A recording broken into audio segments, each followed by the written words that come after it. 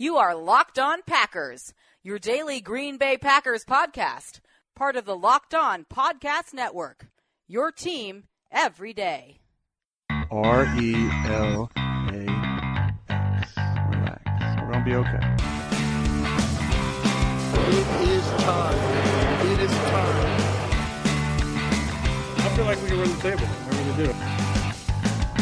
Whether you're favored or not favored, we understand who we are. We're the Green Bay Packers. This is the 2018 version, 100-year anniversary. So there's a lot of great energy around here that we haven't had in the past. We're going to try to take advantage of it. You were Locked On Packers, part of the Locked On Podcast Network, your team every day. I am Peter Bukowski, and I cover the Packers for SB Nation. I cover the NFL for Fansided and Pro Football Weekly. And you can follow me on Twitter at Peter_Bukowski. You can follow the podcast on Twitter at Locked On Packers.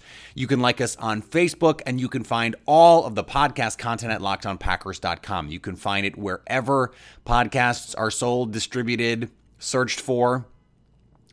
Wherever you can find them, that's where we are. And by the time you're listening to this, the Packers likely have already kicked off training camp for 2018.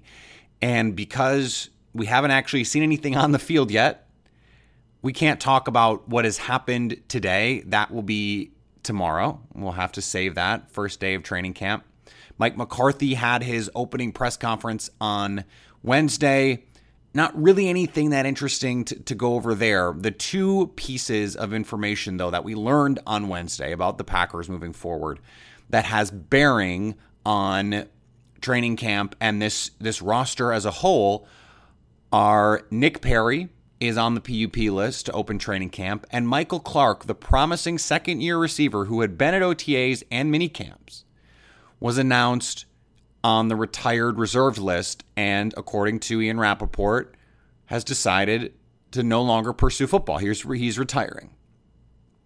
And that is a particularly interesting development for the Packers because I think that potentially opens up a roster spot. I was someone that believed, and we just went over this, I just said I thought he would make the 53-man roster. Clearly, he has made a choice for him. That is a personal choice. I don't know if it had anything to do with the amount of receivers Green Bay drafted or the amount of reps he was getting in the offseason work, and maybe he just saw the writing on the wall and decided, look, I don't want to do this anymore. I don't know. And I don't think it would be fair to speculate because ultimately it's his decision and you have to trust him to make that decision for him. He is a former basketball player that played limited college football and then was trying to make it as an NFL player and was really just tools. And I was talking to my friend and colleague Jason Hirschhorn about it, and he pointed out that last year Clark was the only guy who was 6'4" or bigger in the receiver room. Well, that's no longer true. Green Bay drafted two of those guys and then brought in two tight ends who are huge targets. And so that the novelty of his size perhaps wears off a little bit. But so what does this mean for the Packers and their roster construction? So we talked about this a little earlier in the week. I think the locks at receiver are the three starters, Allison, Adams, Cobb. I think Moore is a lock, and I don't know what to make of Trevor Davis and D'Angelo Yancey. And I have hardly mentioned Yancey's name on this show, and I don't think it's necessarily fair to think that Yancey, who was a former fifth-round pick, and Davis, who's a former fifth-round pick, are in a worse position to make this team than Marquez Valdes-Scantling and Equanimeous St. Brown, who were equally or lower in terms of their draft position.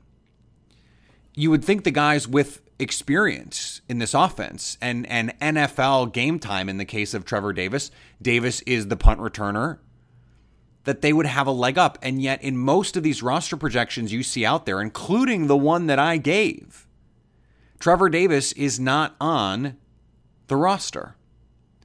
Does Clark's departure from the team open up a place for someone like Yancey or Davis to sneak on? I still think it's a long shot that all three rookies make the team. I think more likely Green Bay keeps someone like Davis, and then you have Moore and EQ or Moore and Marquez Valdes-Scantling and you try and sneak EQ onto the practice squad, I think that's a long shot too. I think Valdes-Scantling, because of the raw nature of his game, is the guy most likely to land on the practice squad unless Green Bay gives him an opportunity as a return man.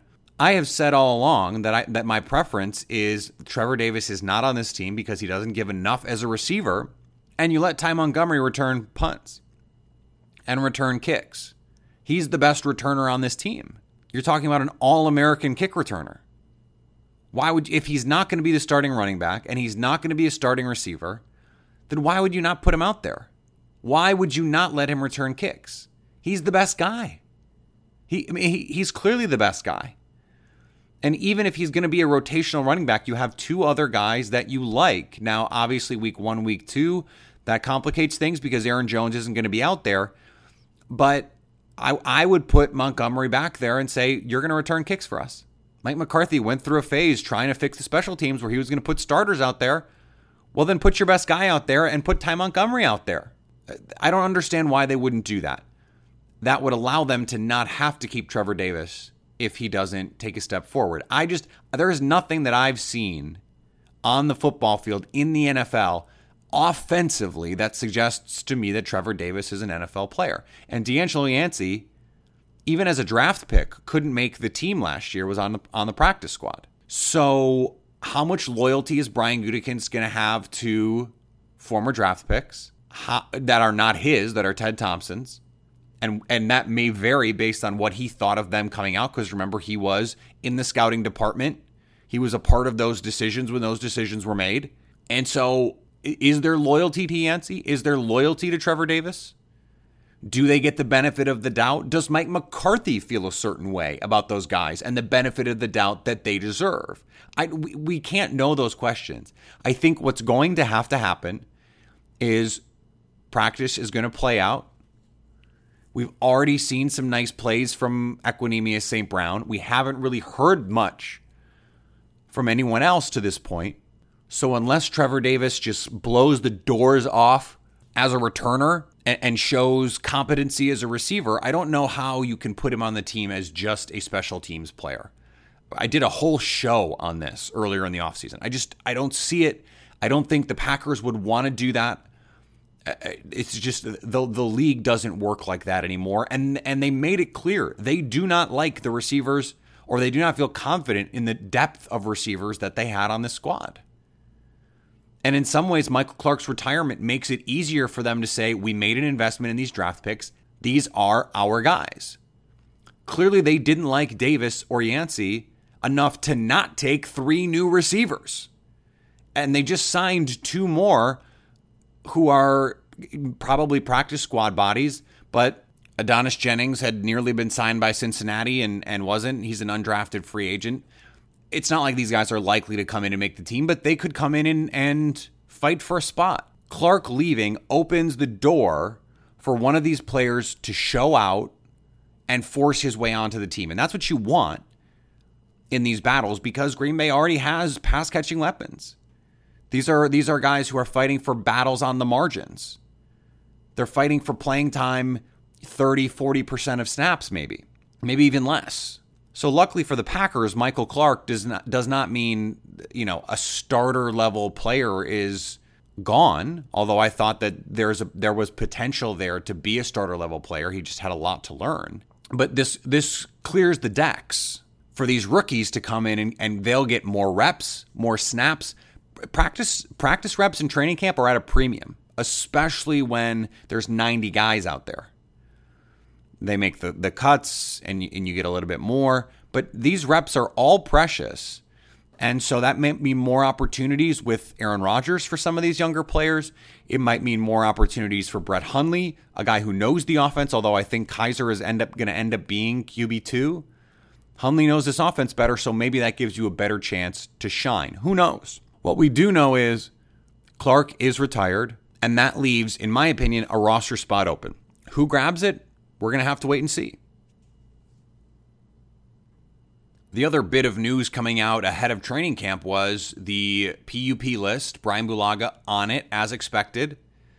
Now, he said in March that no news was good news in terms of his doctors. He has not suffered any setbacks that we know of. And so, that could put him on track to be back early in the season. But here's the way PUP works. If he starts the year on PUP, it's 6 weeks before he can be back. Now that pretty much dovetails with the timeline of when he would probably be ready to go. Now they could activate him and put him on the roster if they think, okay, week 2, week 3, or even week 4, just so that he can be on the roster and ready to go when they need him, and he's not sitting there healthy when he can't come off the PUP list. Green Bay has to get the right side of that roster settled. It was interesting when Mike McCarthy was asked yesterday about whether he is excited about the prospect of competition on the right side of his line. McCarthy made an interesting point, and I was surprised a little bit. And the question was about balancing, the difference between competition and continuity. And are you excited to have some competition? And Mike McCarthy has always been a guy who says, I like to have competition. I want guys to come in and compete for jobs. I don't want them to feel like their jobs are just theirs. I like having players who want to come in and compete. And yet, what he said was, at offensive line, continuity is important. I think that should tell us a lot about who has the inside track at right guard and right tackle. Probably Justin McCray, probably Jason Spriggs. Those guys played the most snaps there last year. They're the guys who are best suited to play those positions right now. Jason Spriggs has gotten bigger, stronger. McCray was a below average tackle, but a more than adequate guard. And so he seems like the odds-on favorite there as well. That is continuity. Is there going to be competition for those spots? We'll see how Kyle Murphy looks. I don't expect Kofi Amichia to come in and try and compete for that guard spot. Maybe Kyle Murphy comes in and tries to compete for that guard spot. We'll see. The more concerning news, PUP related, was Nick Perry. And Field Yates initially reported that he was going to be on the PUP with the hand, and that made me wonder, is there lingering issues? Were there screws that needed to be taken out because he was dealing with that hand injury most of last year? And if that injury is still a problem for him, we're talking about 9 months after it happened, 10 months. That's a serious concern for the Packers. Now, what it turns out to be is an ankle injury.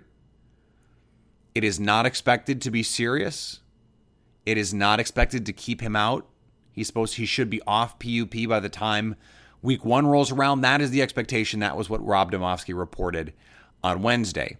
In some ways, that is a blessing in disguise for the Packers because it means more snaps for Vince Biegel, who was basically redshirted last year. More snaps with the ones for someone like Reggie Gilbert and Chris Odom. And maybe there are opportunities for those guys to make an impact and to learn. I mean, there are camp battles, and those are important, obviously, for where the jobs are going to be. But it's also really important that these guys learn, that they get experiential learning opportunities to learn by doing and to see things and to grow and to make mistakes and to have it be corrected. Because it's one thing to see someone else make a mistake and watch it be corrected. It's another when it's your mistake. Because you know what your mindset was when you made that mistake. You know better than anyone else why you made that mistake. And so when that gets corrected, it resonates for you in a way that it doesn't for other players. And it doesn't when you see someone else get corrected. Because if he runs the wrong route, you don't know why he ran the wrong route. But if you run the wrong route, maybe you misheard what was called, or maybe you thought the play was something else. You might not hear the explanation. You might just hear, you ran the wrong route here. And you knew that it was the wrong route, but it's not your route to run. And so you didn't learn anything. In football, there is no better teacher than experience. And so for guys like Vince Biegel and Reggie Gilbert and Odom and all these guys to have opportunities to play with the ones in the preseason, Clay Matthews probably not going to play in the first preseason game. We know Aaron Rodgers is going to be on a pitch count. Devontae Adams probably, Jimmy Graham probably. To have these other guys get opportunities to play and play heavy snaps in this Mike Pettin defense, which is a new defense, this could be a blessing in disguise. And I'll take it a step further. you're saving the miles that you're putting on Nick Perry, a guy who is a proven injury risk. So rather than putting him through all the conditioning drills and all of this, I mean, this is a guy who stays in impeccable shape. You've ever seen his, I mean, look at him. He looks like he was sculpted out of marble. He is a physical specimen. So expecting him to come in and have to play himself into shape, that's not a problem. If he can get back into practice the last week or two before the season opens, that is enough time to get him ready to play. There's shape and then there's football shape. And Mike McCarthy said in his press conference, guys come in, their pads are too high. Those are things that have to be corrected. You just have to get back and get into a rhythm. But you're still saving Nick Perry's legs, and you're saving his entire body. That's fewer hits, fewer opportunities for him to get hurt, but also those hits add up over the course of a season. And so if you can save those hits in training camp and in preseason, then that gives you a better opportunity over the course of the year once the games matter and every snap matters. That maybe you have a higher tolerance level, that maybe it takes a little bit more to get you to that place where you're going to be injured. Maybe that extra snap that you didn't take in July means it's a snap you can take in October. And if we're talking about several weeks worth of snaps that you're not taking in the summer, in the dead heat of the humid Green Bay summers, then maybe that means time you're saving that can be used with your body later, that you'll be a little bit fresher when we get into October, November, and December. I don't think it's the worst thing in the world for him to just be held out. Just hold him out until that last week. Maybe get him a series or two in a preseason game and let's go. Because it doesn't sound like this is a serious injury. I think Green Bay is going to have their eyes on players around the league, guys, veteran edge rushers who are likely to get cut. Kevin Dodd was just cut in Tennessee. I don't see that as a fit in Green Bay. Not a good enough athlete. Would not have been the kind of player they would have drafted coming out of college. And so that makes it, I would say, more unlikely for him to join this team. But they need bodies. I mean, there's no question. I don't think Ahmad Brooks at his age makes a lot of sense here. But Connor Barwin was just signed, so he's off the table. Not a lot of options beyond him. It's a lot of older guys who may or may not have juice left in the tank. And so maybe what you get is a team later in the year, someone like when the Packers cut Josh Sitton in August, late August. That's how they got Ahmad Brooks in the first place. A team cut him, was playing a little bit out of position. Ahmad Brooks gave Green Bay good snaps when he was on the field. If someone is just being squeezed out for salary cap reasons, Green Bay has some room under the cap. They can sign a name player if they want to. That is certainly an opportunity for them to add a body just to give them a little bit more depth, a little bit more room for error on the edge, because the odds of Nick Perry and Clay Matthews combining to play 16 games, it's just not going to happen. One of them maybe. Both of them, no. Just no. You can't count on it if you're the Packers, because there's no indication based on their history that that's going to happen. You have to hope that someone like Vince Biegel is ready to come in and play significant snaps. He looks bigger. He has a better understanding of what it takes to be an NFL player now, what it takes to study and all those things. You can be the hardest worker in college, and when you get to the league, it's a different level because you don't have to worry about school. This is your job. And so taking care of your body and taking care of your film study and all those things, you have to kick it up a notch. And there is, again, nothing like experience. And so now he knows. Now he's learning a new defense. So his being in the system maybe not so helpful. But this is another place where someone like Michael Clark bowing out could help someone like Kendall Donnerson. Maybe that roster spot gets eaten up by an edge rusher. Donnerson has no clue what he's doing, but is a physical marvel and a potential special teams player. Maybe this gives him an opportunity with Nick Perry out. Maybe Donnerson gets a chance to play with the twos rather than the threes and gets a chance to show his skills against better talent, against better competition, and earns his way onto the field. These are the trickle-down effects of having these guys no longer a part of the team, or at least in Nick Perry's case, temporarily not part of the team. If it is true that this ankle injury is not going to keep him out of actual NFL games, I actually think it helps the Packers long term. Not just for Nick Perry and keeping his body fresh, but also giving all of these other younger guys opportunities to learn, to grow, and to succeed.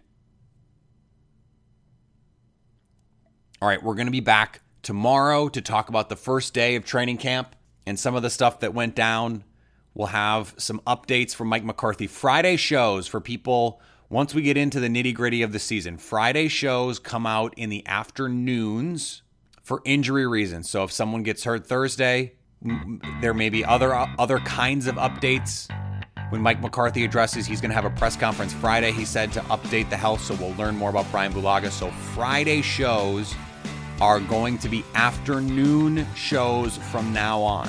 They will not come out until the afternoon or evening. That is going to be how Fridays work. Monday through Thursday, you're going to get the shows first thing in the morning. When you wake up, they will be there. Friday shows are not like that. And so we're just going to get into the habit of doing that now, because stuff like this is going to happen. McCarthy is going to give a press conference. He's going to hopefully addresses Brian Bulaga's injury. He hadn't even seen Aaron Rodgers when he addressed the media on Wednesday. Couldn't even tell them if for sure he was there. Now, that was never a question, but it's just one of those things. So again, Friday afternoon, early evening, depending on where you live, that show coming then. We're going to have so much on Acme Packing Company breaking down everything that you see in training camp wise. So be sure to follow them on Twitter. Follow me on Twitter at Peter_Bukowski. Follow the podcast on Twitter at Locked On Packers. Go like us on Facebook. Leave a review on the iTunes page. It helps get the word out. People really do read those things. They see a podcast. Oh, let's go look at the reviews. We'll be back on Monday, and we will be that much closer to exhibition games, to seeing the Packers on the field in a game for the very first time. We're not that far away. We really aren't. It will be here before you know it. So that means you have to stay locked on Packers.